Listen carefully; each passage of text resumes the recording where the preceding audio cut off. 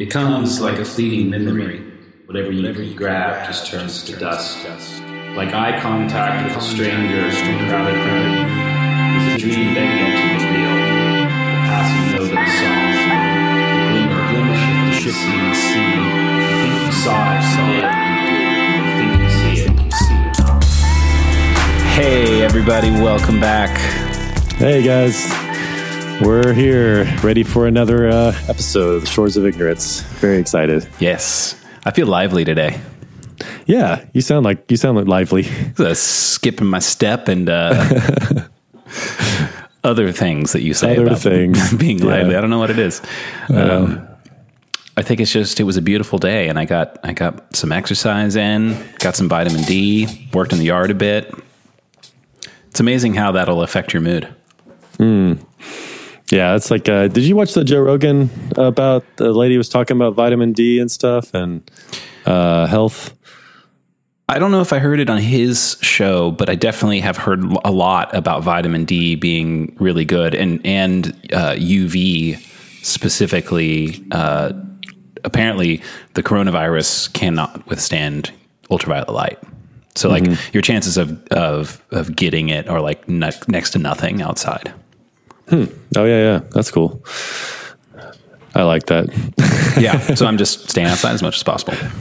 But you probably I couldn't watch the whole thing because I was just kind of tired of watching COVID stuff and health things. Yeah. So I didn't watch the whole thing, but hers was really interesting. We'll put it in the show notes and if anybody's interested. But Nice.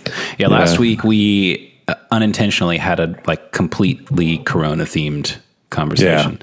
Yeah. And let's not do that this time. There's a lot we could say, but I just don't think it's necessary.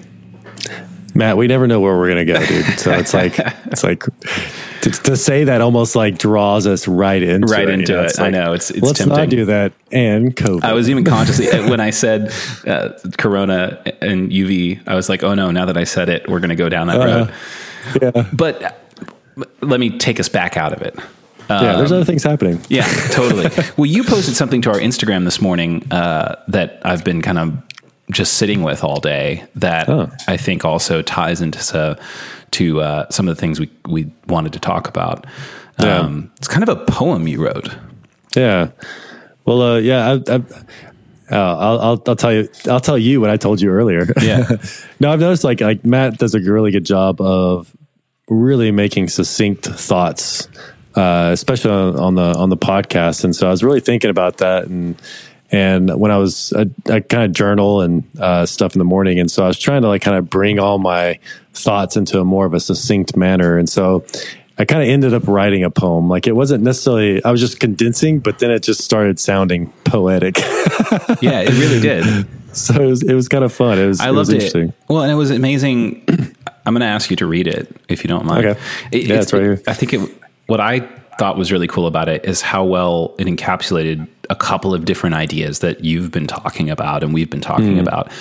And that's kind of what's amazing about art in general is it can encode multiple ideas in a really simple way so that you don't have to fully articulate them. You don't even have to articulate them succinctly. You just, they kind of point to it in an amazing way. And that's kind of what I got from your poem. Yeah, that's cool. Yeah. Will you read it? Yeah, totally.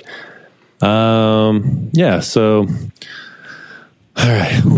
Poetic voice now. The message spoken, that which is received, are they the same? Do we hear only what we anticipated or expected? Distortion in the one speaking and the one receiving. Yet we desire understanding, ? Conversation and communication, endless yet wonderful, unless to deceive. What do you desire? I thought it was an interesting way that you wrapped that up. What do you desire? Yeah. Yeah, I really liked the part, do we hear only what we anticipated or expected? Yeah. That is so often true. You hear more what you want to hear than you hear what is being spoken. it's interesting because like, what do you desire? Like, it's kind of, I'm asking that question to myself, you know, it's like I really do. That's something that I've over the months and maybe years, but specifically the months, like my desire to understand something is becoming more and more apparent to me. And then there's areas like, do I really want to know? You know, that's because I feel like there's a part of like not wanting to know keeps you from knowing something, you know. Obviously I'm not talking exhaustively, but knowing to a degree that it kind of just sits in your soul or in your mind that is weighty, you know. Do you feel like there are things that you realize you don't want to know and you need to break through that and correct that? Well, it's sort of like if I get to a point where it's like you run into a wall and part of it, there's this question that comes in is like, do I really want to know? I think I mentioned this sometime this last weekend or something like that about, it's like I kind of see that in order to really grow or understand something, whether emotionally or intellectually, it's like there's a certain process that we have to go through to get there, which is it's almost like a breaking, like you need to be broken a bit to kind of hit that next understanding or emotional understanding of something.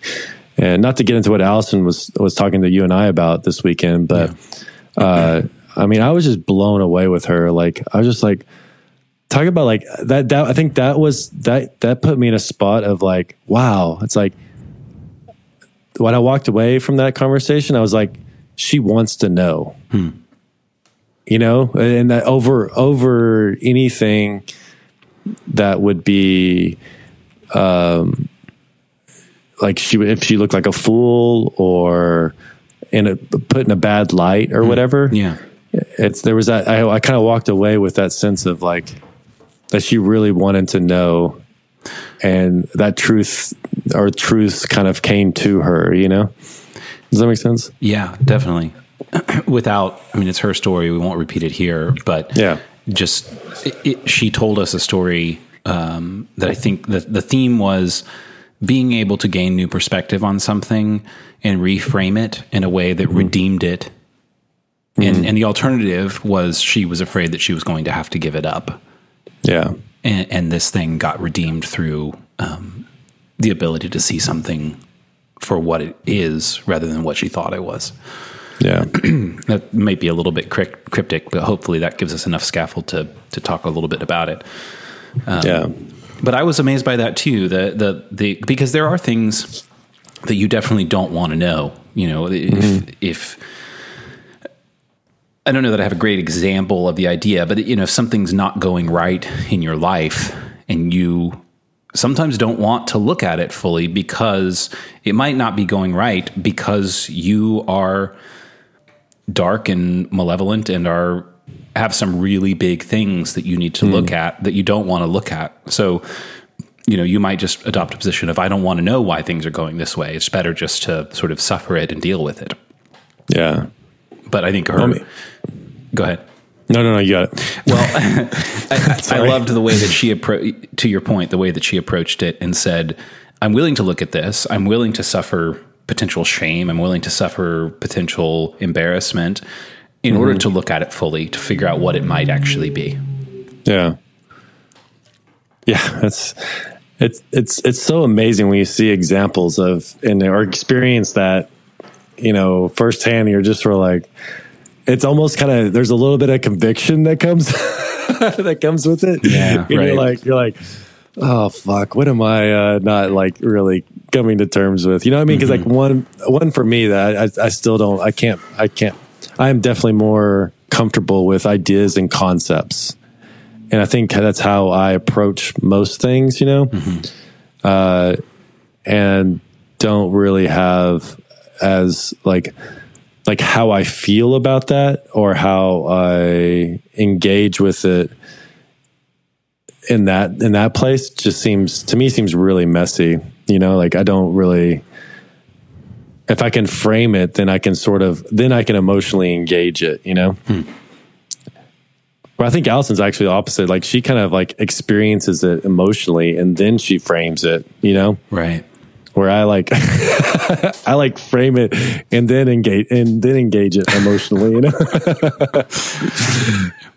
That is true. There's an aspect of that I have noticed that about you, that there are times when you won't engage it until it's fully framed. And sometimes someone will ask you to engage it and you're like, not ready yet. It still needs formation. It can't withstand my emotional engagement yet. Well, I mean, like it to me just makes so much sense. And then, you know, I use the word sense, not like, it just feels right, you know? Yeah. But like, it's like, I don't know how to engage something that I don't understand. Right. Or have like a grasp of, and it doesn't have to be a complete grasp. Like I'm okay with like an incomplete or something that is not understandable. But if I have no frame of reference for it, it's like, I don't know how to engage that. Except for maybe in extreme situations, you know, yeah, where it floods you or something like that, you know. I'm trying to figure out where I fit into that difference. You're kind of in between, I'd say. Yeah, you kind of have a balance there, or that's how I experience you. Maybe more towards my side. Yeah, probably. I mean, but maybe you look like you're so much more balanced because I'm so far the other way. I don't know. Well, how does this? You had before the podcast started to bring up some really interesting ideas about information theory, and last episode we talked about signal versus noise. But how do you see that in your experience of Allison telling that story and how it affected you? Mm-hmm. Do you see some segues there? Well, let me see if I can kind of go at it this direction. I think I might see some segues into that.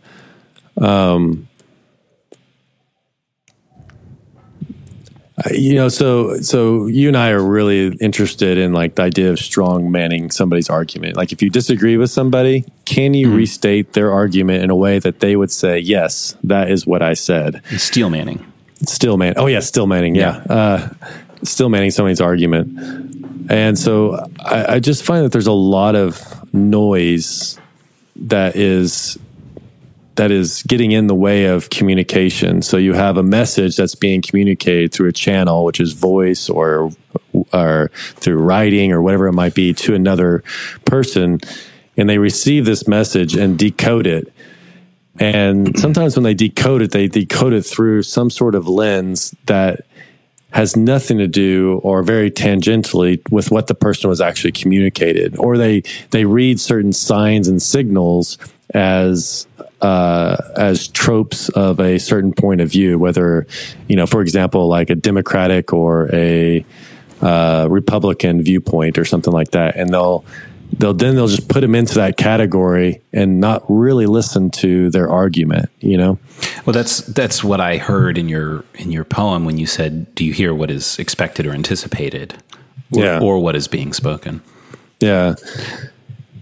But it seems like there's got to be some sort of balance there, because we necessarily engage the world through a worldview. Mm-hmm. And there's this idea of a priori, essentially default settings that we kind of come into the world with, and then that's expanded upon through nature and through nurture, and so you filter everything that is incoming into your brain through this. Mm-hmm. Yeah, it's definitely, we all have a worldview, and it's like, you know, a lot of it is as you're growing up, there's a certain amount of adopting your parents' worldview, and then you kind of challenge that. Mm-hmm. And, you know, so there is that, and that's not necessarily a bad thing. You know, it's like sometimes people think of that as a bad thing, but it's like, it's okay to have a worldview, but I think there's a certain amount of acknowledging, and I think that's where you're able to repeat back to somebody what they said in a way that they would agree with how you stated it. Not just how you stated it, but even the tone in which you stated it. You know, someone can be very antagonistic or sarcastic or just downright rude or whatever about how they're restating what you just said. Right. And that's not correct. You know, it's like you're not really understanding the meaning of what they're saying. You're basically rephrasing it, but with a tone of sort of I don't know, antagonism, you know? Well, this is sort of another way of dealing with the problem of signal noise in, you know, we were talking about one of the ways to deal with the corruption of data when you transmit it over a wire is to essentially write it down 3 times. So you've got multiple copies that you can compare and come up with a most likely right version of it. Another way to do it is to send the signal, you receive it, then you send back what you think it was, and then the source says either yes or no. And this is essentially steel manning in conversation. Yeah. Like, let me tell you what I think you said as specifically as possible. Yeah. And then you say, yes, that is what I said. That is my point. So it's such a hard concept. I don't know why so many things creep into our receiving messages from somebody, you know, their verbal, or even, you know, like, yeah, I mean, but that's the part that also made me think about too, was like, if you think about the source message or the person who is communicating, you also have to understand that they don't really know fully what they are communicating. And I think that's just a, almost like a good faith type of way to approach conversation. If somebody's communicating with you and the thought or the feeling is not fully formulated.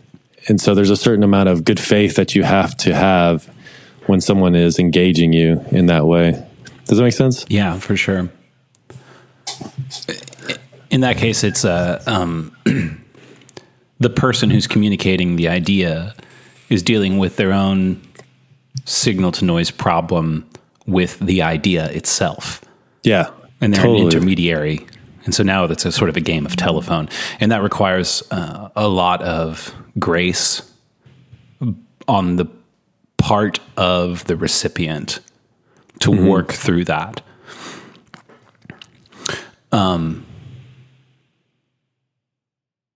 Well, so just talking about the idea of worldview and how you sort of have a couple of different problems to communicate clearly. And one is getting the message right in the first place. The other is the encoding of that message and transmission of the message.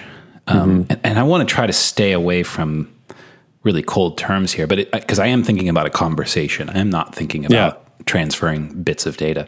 Yeah, totally. But there's an encoding of the message, which is essentially choosing the words that you're going to use to describe it.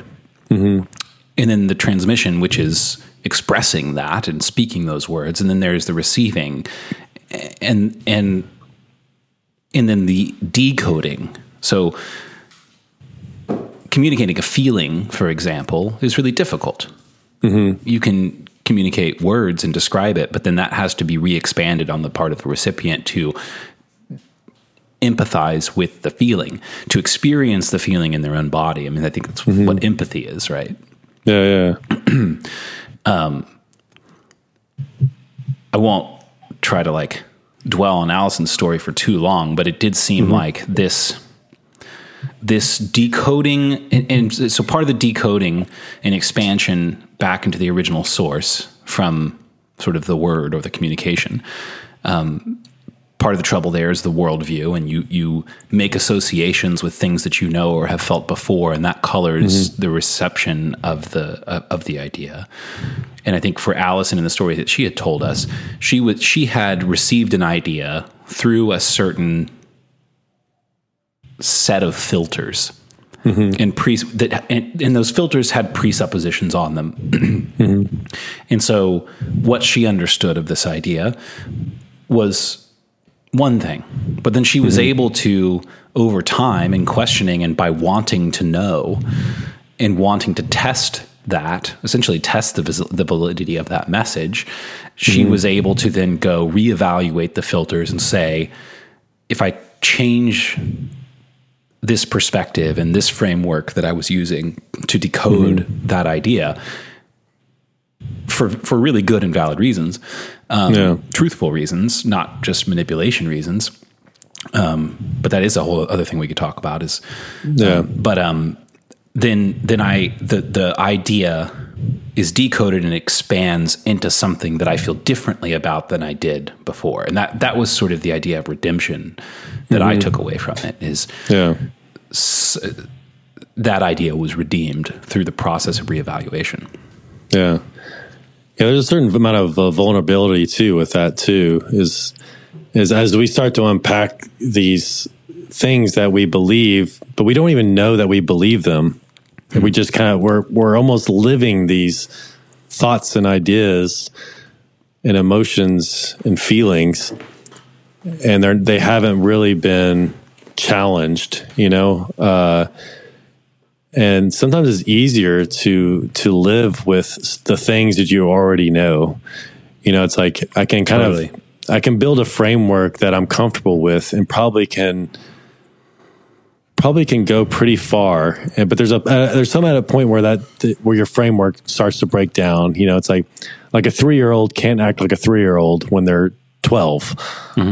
But at some point, like in our life, we kind of tend to think once you hit your 30s and maybe 40s that's still not the case, that you kind of almost go on autopilot in the way that you approach the world. And I think that's also maybe where the midlife crisis kind of comes in too, is depending on how much of an autopilot you're on in that framework, it starts to break down because you haven't done the work, to challenge and grow into that new and more deeper understanding of the things you might have accepted that were helpful at one time, which are not now. Yeah, it does seem to take constant reevaluation of your framework, which is another way of sort of recapitulating last week's idea of reevaluating, matching the narrative to reality. Yeah, totally. But it can be really dangerous if you don't question your own beliefs and then you get to a certain point in life. And I think the midlife crisis is a good example of that. Something happens which tests your framework, and you were able to go along until then with your framework at some level, knowing that it may or may not be true or it may or may not be useful, but it's stilting things up enough that you can get through life. And then all of a sudden something comes along that's big, and it can cause like a massive loss of self-identity, because if it tests it and finds much of your framework to be wanting, then that all collapses. And what do you have left of your ability to essentially decode the world, or even decode the conversations that you have with your friends and your family, the news, the world itself? For some reason, when you said that, the idea of specialist comes into mind. Like I was telling you earlier this week about, like, it just is so profound that somebody like an Einstein, like, that came up with all these amazing and beautiful concepts, you'd almost think that person would live a Buddha or Jesus or, profound life, and it's like, so I started thinking about like the difference between, understanding and embodied knowledge, And again, I mean, Einstein was pretty profound as far as like his impact on the world around us. But it's like I just feel like it seemed like there's something about that would change the way that you interact with the world outside of just your intellectual prowess or your intellectual feats, Like what would change that? Well, just like, just coming up with concepts and ideas like special relativity, general relativity, E equals MC squared. It's like you're touching on things that are so profound, but at the same time, is like, what do you embody? And again, I don't want to get to his personal life and stuff like that, but yeah, I've never really read much about what he was like as a person, but I do know anecdotally that most people who are profoundly gifted at something, are almost intolerable socially. Yeah, generally speaking, yeah, for sure, right. That's kind of I think that's kind of what I was getting at is like, but what is the disconnect there? It's almost like that guy. There's a guy who's kind of we've been talking about, but like it sounds like most big earth shakers or whatever. There's a sort of disconnect between lived experience and sort of their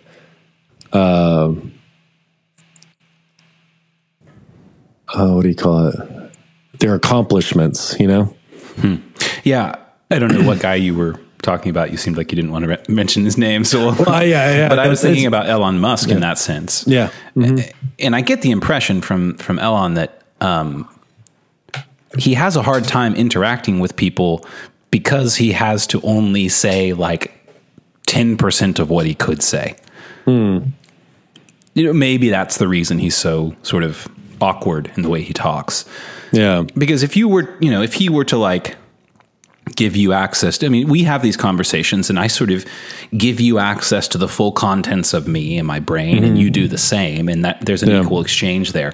But Elon Musk, the full contents of his brain, one, he couldn't encode and transmit them to me because I'm not prepared. I don't have the framework to understand the ideas.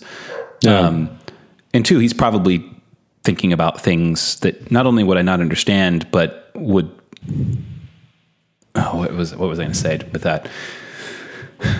Yeah, he's just dealing with a higher amount of output than I'm willing than many people are able to receive.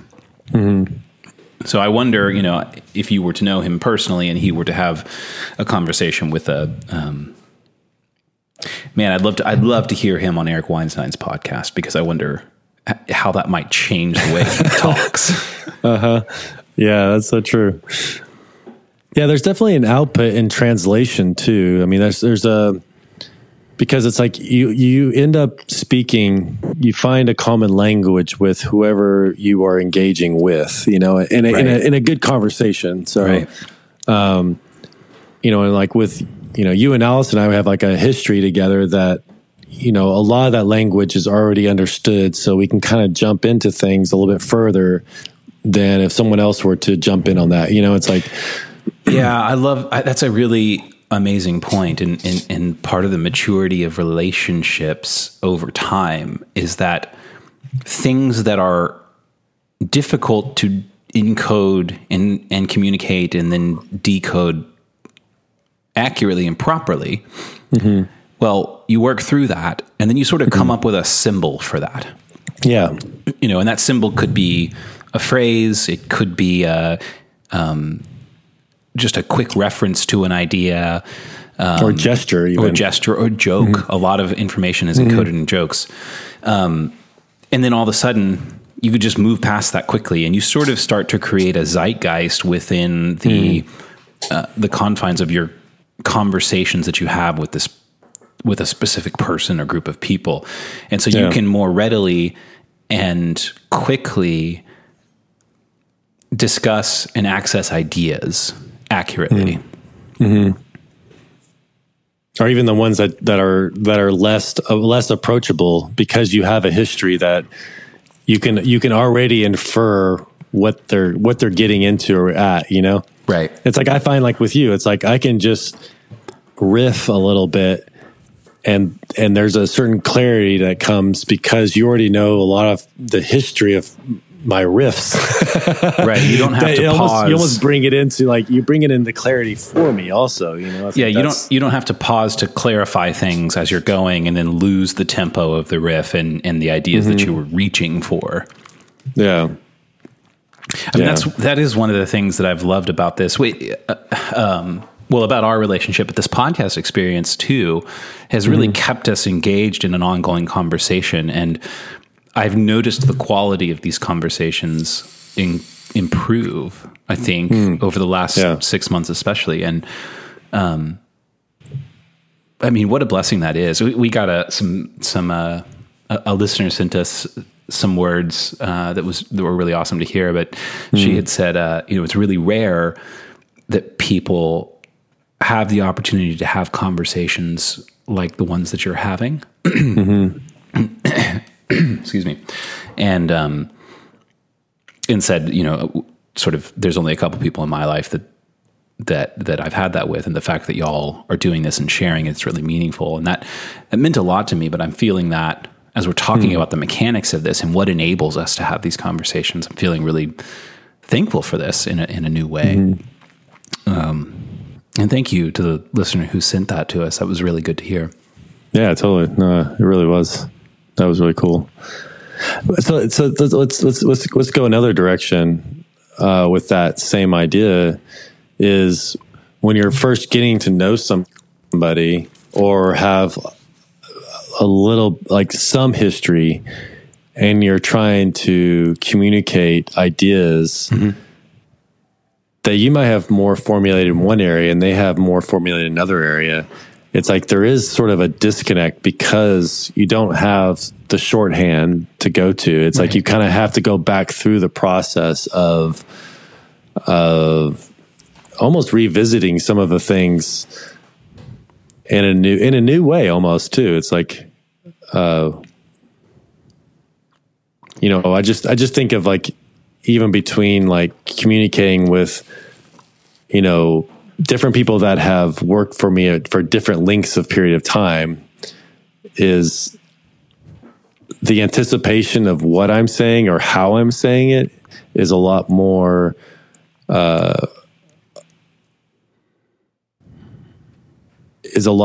readily accepted or confronting, depending on how long somebody has worked for me. You know, like a new person would be like, well, what is that? They're like, there's no context for how we have done that over the last 14 years, you know? Right. Or the growth of how that has progressed over the last 14 years and how we've matured in certain areas. So I find that there's a certain, I guess, noise that enters into a conversation based on, based on that length of time of knowing somebody and context, context is huge. And I think that's the hard part too, is like when I said in that poem was like, do we hear only what we anticipated or expected? And some of that's we have to do, like we have to anticipate, we have to expect. But it's like there's a certain amount of like we need to judge the words that are the gestures. We need to judge those things as they're coming in, but there's a difference between judging and anticipating and expecting these things versus like not allowing them to be expanded, So I want to take that word anticipated because this is that one's hitting me at the moment. I mean, if you're having a conversation with somebody and they're not anticipating what you're saying next, I think that you would say, well, they're not a very good listener. Yeah. Right. So like, why do we need their anticipation? I mean, if I'm trying to communicate an idea, wouldn't it sort of make more sense that who I'm communicating that to makes no difference. I can communicate the idea just as clearly either way. But the anticipation of the other person indicates that I am engaged in an idea which is meaningful and that I am telling a story, I think it indicates that I'm telling a story, because otherwise you wouldn't anticipate what's next.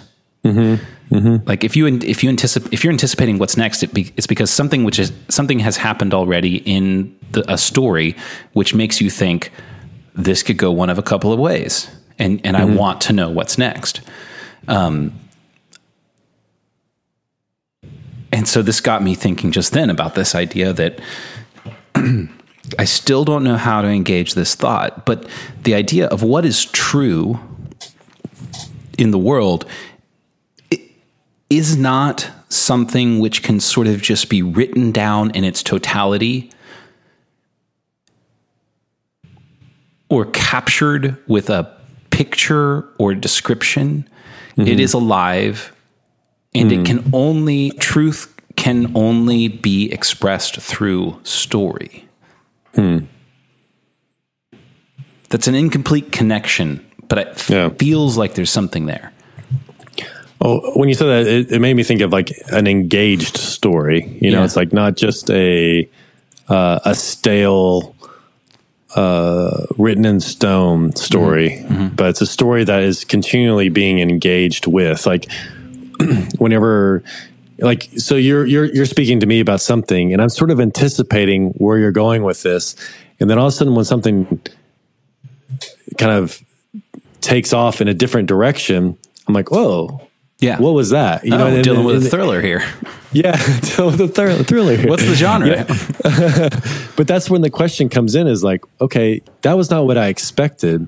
What do you mean by that? Where on the other side, it would be like sort of like, oh yeah, you fit in this category, or you know, as I start to put you into something that is a lot more confining, or box you into something.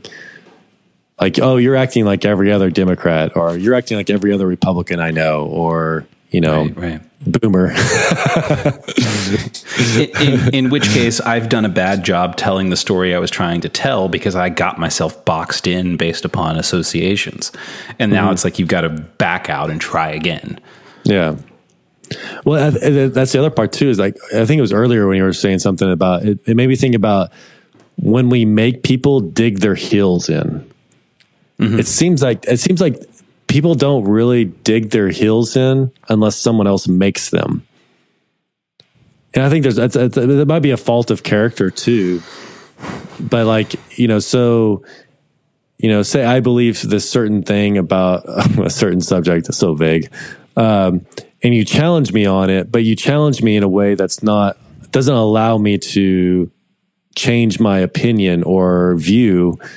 It's like you either have as the speaker, you have two options, or not just two options, but basically two options, is to either dig your heels in and continue to drive home the point, or which would be better as a listener, to say, okay, well, why do you see me that way?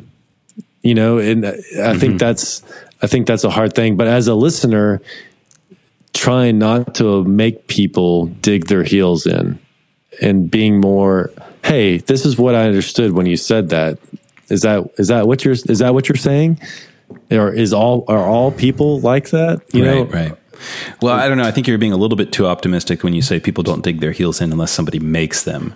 I mean, there's definitely people who will just instigate an argument out of the position of my heels are dug in on this, and the only place for me to go is towards somebody on it. Yeah. Well, I don't know. I mean, okay, so yes, but at the same time, I find that the more that I am reluctant to allow them to dig their heels in, and to pin them down on the viewpoint that they are proposing. Yeah. I find that they're a lot more nimble in how they approach it further, you know? Yeah.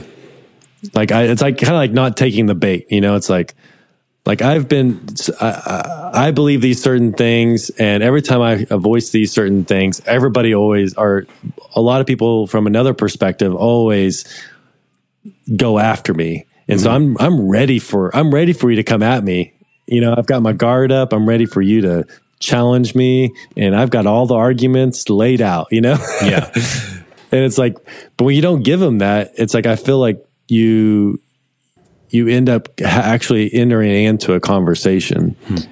I mean, what you're describing takes a lot of wisdom, I think, in order to see where those pitfalls are, in order to understand the things that need to be either given or not given in order to enter a safe place where there's actually enough room to discuss the ideas at hand.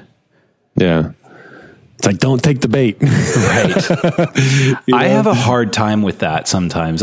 You are a lot better at that than I am. Like, you are able to diffuse is not the right word. Set people at ease in the midst of potentially prickly subject matter in a way that amazes me. And I would love to be better at that. Yeah. Well, thank you.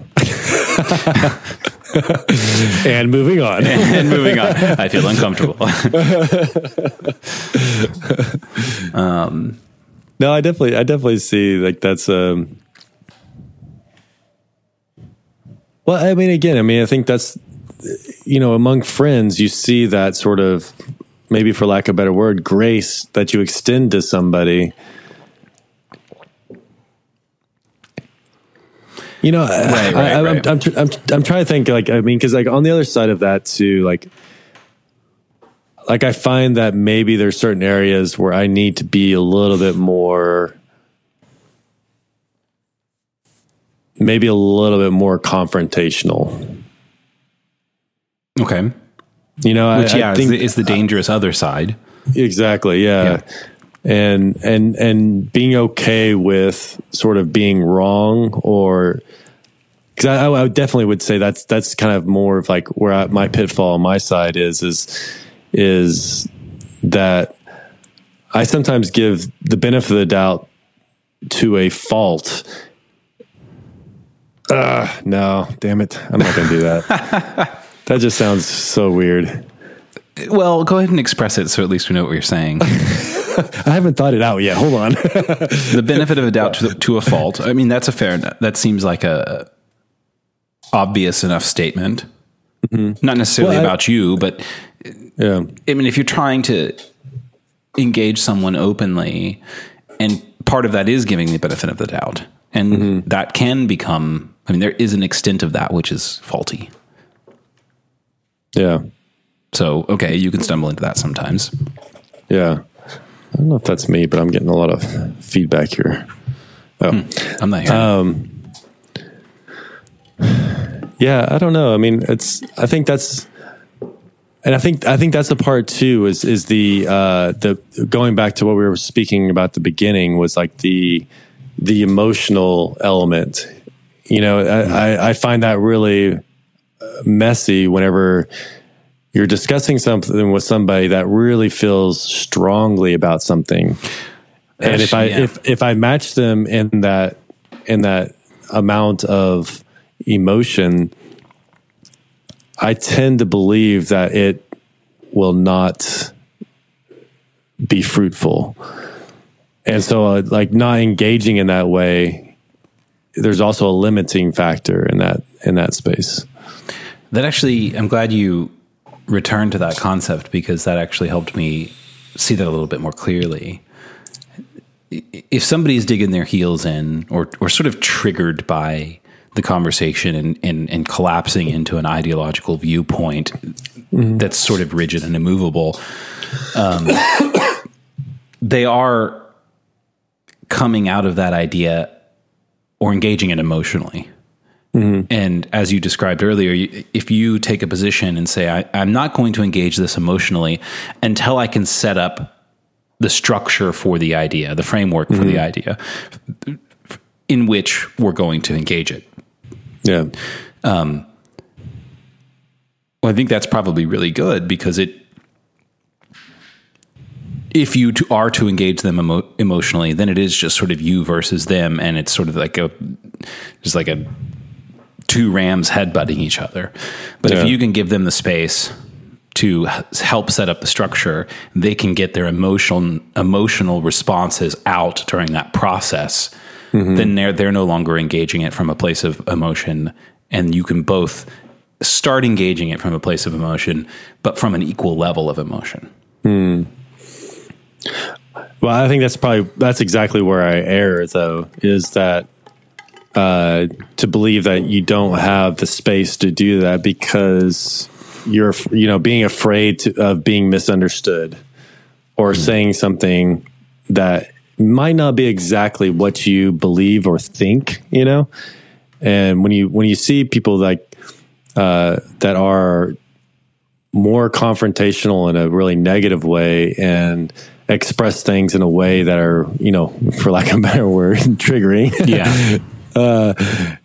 It's like you just see like how that like infuriates people, but then that's the thing I've found that if I don't react to that, I can actually get to more of the core ideas of whatever that person is speaking. I learned that a lot at Metro when I was a coffee shop. Was like I engaged with a lot of different people from a lot of different backgrounds, and I found that if I didn't react to the way that they were saying, or so even what they were saying, but more wanted to understand where they were coming from or what they meant. It could be they were saying something. It's because they were frustrated at an extreme view of something else, you know. But that can also be limiting in your own expression of that same sort, That I think there's a healthy aspect in that. I think this is illustrating how important it is to pay attention to the way that someone is receiving the communication that you're giving them. Because if there is this difficulty, which we've described, and I think taps into this idea of information theory, but if there is indeed an encoding problem, so a word choice problem, and then a transmission problem, and then a reception decoding problem, if I'm expressing something to you and you are reacting in a way that seems incommensurate with the idea that I was trying to express, then either I didn't express it well, or there was a problem in the process of the communication. And so maybe rather than me respond to your response, instead either restate or say, or try to explore why that idea might have gotten corrupted through your receiving of it. Yeah. Or it's like this is what I'm hearing you say. I think that's what's so amazing right now is like we're seeing some really extreme examples on the political level. Both Democrats and Republicans being very extreme and not listening to the other side. And I'll bring up the Dan Crenshaw and Bill Maher. Like they come from different perspectives, but there was a certain amount of respect between the two. But you see Donald Trump in the media, and it's like there's no like. Well, this is the other problem. It's like they want to. There's no understanding there. They want to purposefully mischaracterize and understand and misunderstand. And he wants to, put them in a box and shove it down the road. They're playing the exact same game. They're playing the exact same game. Exactly. It's just frustrating.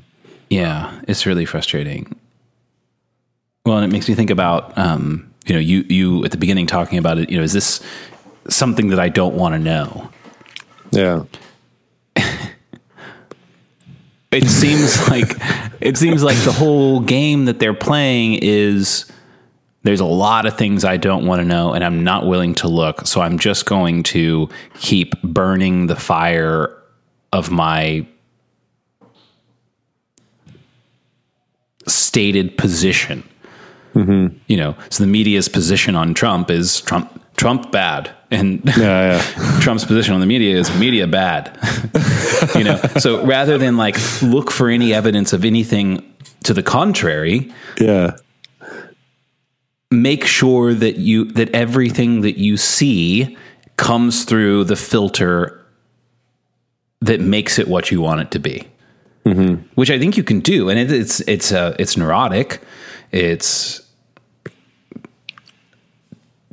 totally not what we need from our president and our media. Yeah, but it's clearly possible. Yeah. Oh, dude. Yeah, that's.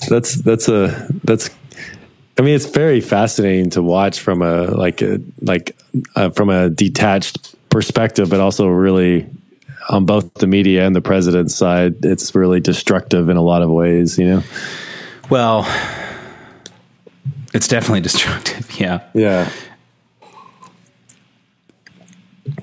It is interesting to watch, kind of like a car wreck. But then it becomes really brutal and gruesome when you get into like an actual conversation with somebody who is clearly taking one of those two sides and just sucking at the bottle. Mm-hmm. Yeah. And I think what's so hard about that is when somebody engages me in a conversation politically,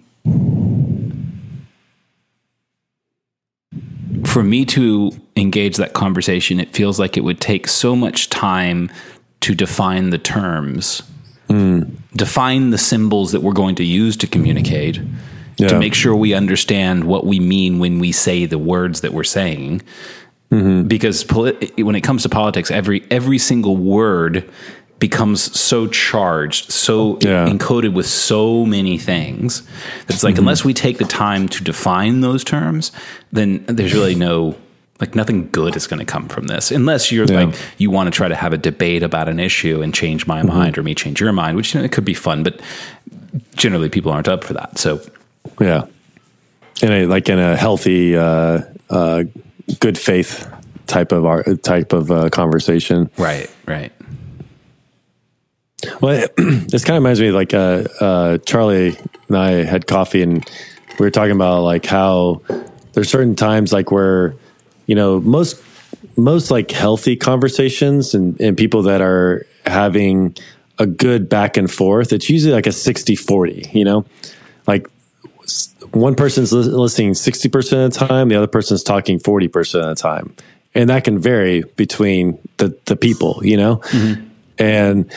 And then there's other times where you really need, and a lot of times I think this happens more in counseling, where it's 80-20, where no, actually you really need to be speaking 80%. Yeah. It's that's 20% is not healthy in that perspective. And that in that relationship, that's really, it's kind of the accepted norm. You go into a counselor's office and you're going to do 80% of the talking and they're going to do 20% of the talking, or they're going to do 80% of the listening. You're going to do 20% or whatever. 20% of listening, 80% of talking. Yeah. I got you. Yeah. I got totally. you. Yeah. So, I mean, that's a very fascinating relationship. But then also among friends, it's there's times where I'm just blah. You do most listening, it's right. Vice versa, it's really understanding where the other person is and what they need. But it seems like most conversations are most likely in the 60-40 area. Yeah, that makes sense. Unless you're talking over somebody, you're doing 80% of the talking and 20% of the... I'm just thinking about friends of mine that I have that fall into the dominating, and over talking and interrupting category, or the or the just non-responsive category. Yeah, totally. But again, just to characterize and generalize, is that person lives in that either 80% or 20%. 80% of the time, yeah. It's and that's not good. It's you need to be able to have that variation of those moments, Right. Again, I'm putting percentages on this, but it's a lot more messy than that. But right, it does seem to make sense to me. So,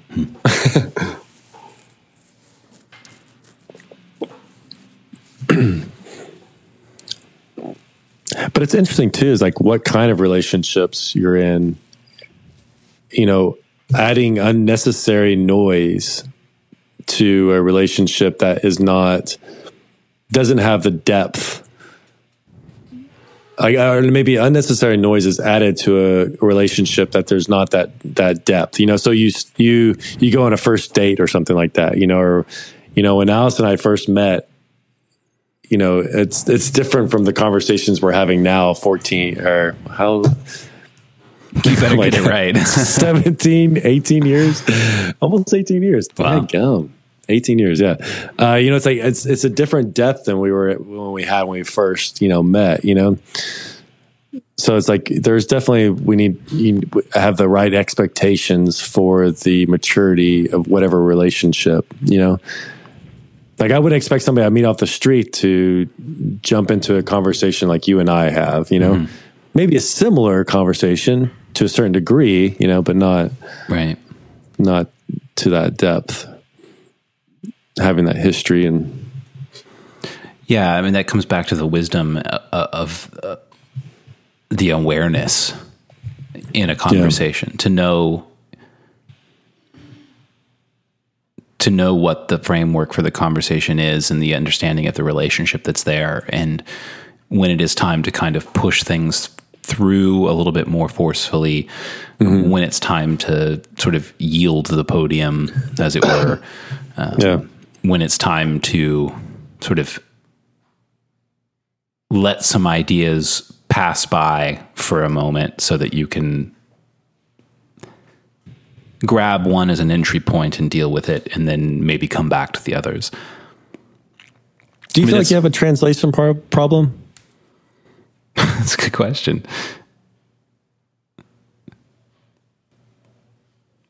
I mean, I would love to say no, but I don't think that's possible. I mean, I think we all have a translation problem.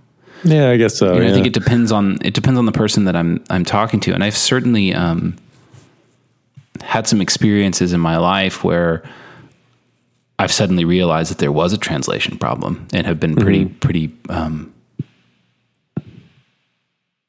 flattened by it, to be honest.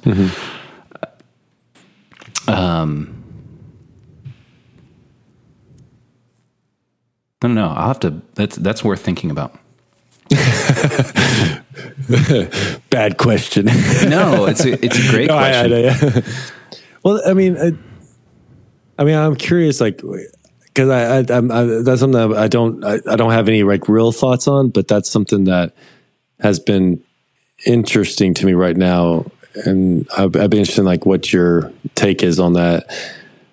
Is I find that sometimes like I'm trying to put different thoughts and ideas into a context which I believe the other person will understand, and then I almost cheapen the thought itself.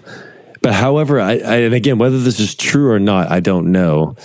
But what if I feel like if I were to say it outright or use certain tropes, like we've been saying narrative a lot, Yeah, I'm trying to avoid it. And after a while, it kind of like loses its meaning and impact, Yeah. So it's like, okay, that word is not really helpful right now. So how else can I engage this thing that is on my mind? Maybe there's something I'm not creatively being able to describe that will be helpful to move the conversation forward and not just get stuck where narrative means almost everything. Right. Right. Because you do start to kind of you almost use a word for like referring to a lot of different things. Well, that's part of the reading the room and understanding the context and having. Well, the word wisdom comes up again to my mind, but I think I would say that I believe that it's almost always better to just say things outright. rather than to spend too much conscious effort on the encoding.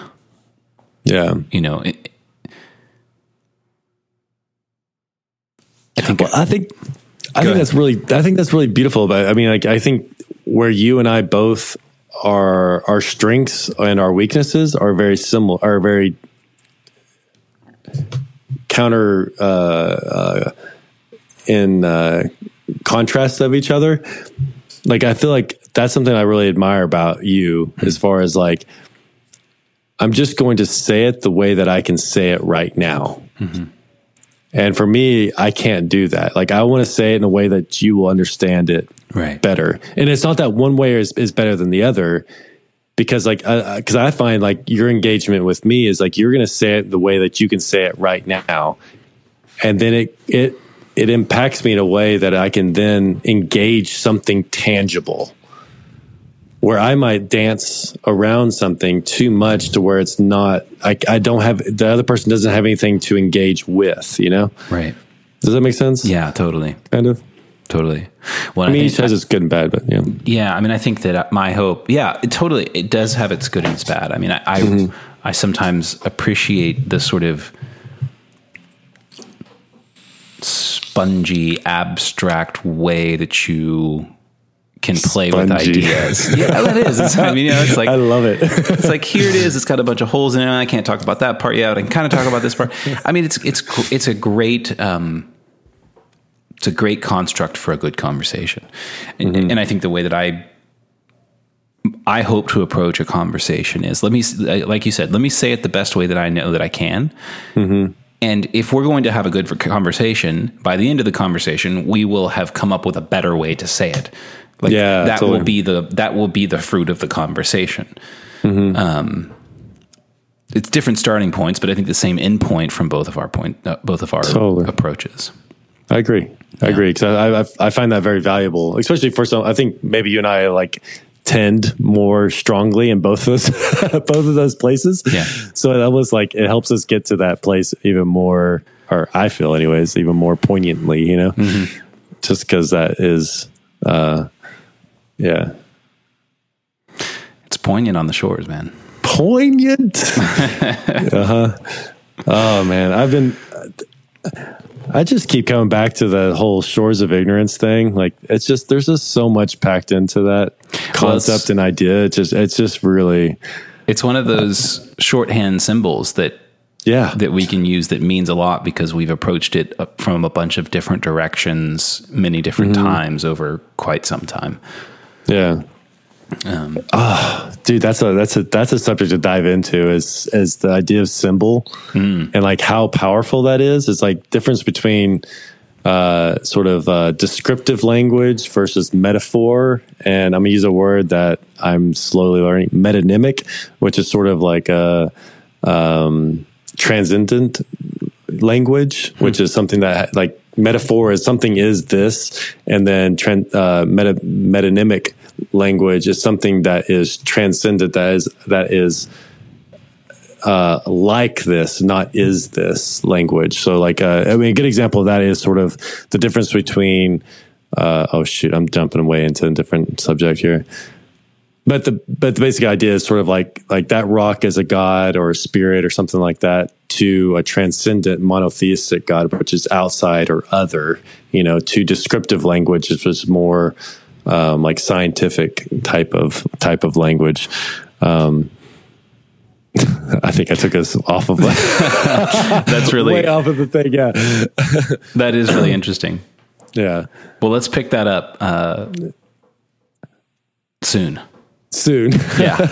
Yeah. I don't know if that one's ready to be unpacked yet, but again, the symbol, I think that's coming back to out of the weeds real quick, is it's like having these symbols that you can kind of, that aren't so descriptive, but they're more metaphoric and symbolic, that help you kind of see something that is beyond just the descriptive.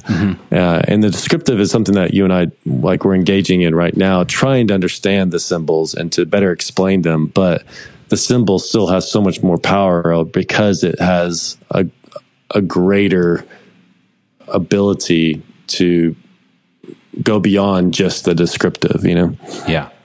If that makes sense. I mean, it's fascinating. I mean, I think even, I'm not sure that we ever can fully get away from symbols. Like there is nothing outside of symbol in some respect. It could be that any tendency to want to believe that there is anything other than symbols it is to some extent our psyche or our ego revolting like a juvenile delinquent and saying, no, there is something outside that, but at a very sort of atomic level, there almost isn't anything that you can break down that doesn't end up finally being a symbol at its core. Yeah. And again, a whole other subject, but this is the Ouroboros, essentially, which is a concept that I can't fully expound on in this episode. Oh man. Or maybe not even at all. I don't know. But it's interesting. Google it. Google it. Man. Well, dude. Yeah. I think it's time we wrap this one. Shoot. Yeah, man. That was good. Yeah, definitely. I'm excited. Thanks everybody for listening. We've been, we always do this at the end of the podcast. We should do it at the beginning. Who knows how many people hear this all the way through? Yeah. If you've made it this far. Well, we've had a conversation about, we've kind of talked about diligence and consistency and even a little bit about sort of self-promotion and growth. And, we talked a little bit about a plan for how we're going to, what is the word I want to use? Engage. How we're going to engage. I like that. Yeah. And so we've been pulling out some of the ideas that we've been talking about and trying to put them in a more sort of fixed place. Instagram has kind of been that for right now.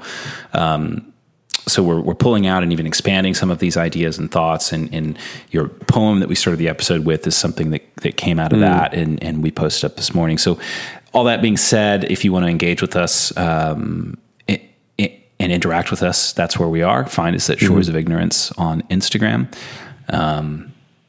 We may expand into other networks someday, but I don't think I have the energy. Well, I mean, Spotify wants to give us $100 million deal, so whatever. I was like, if they gave Rogan $100 million, what would they give us?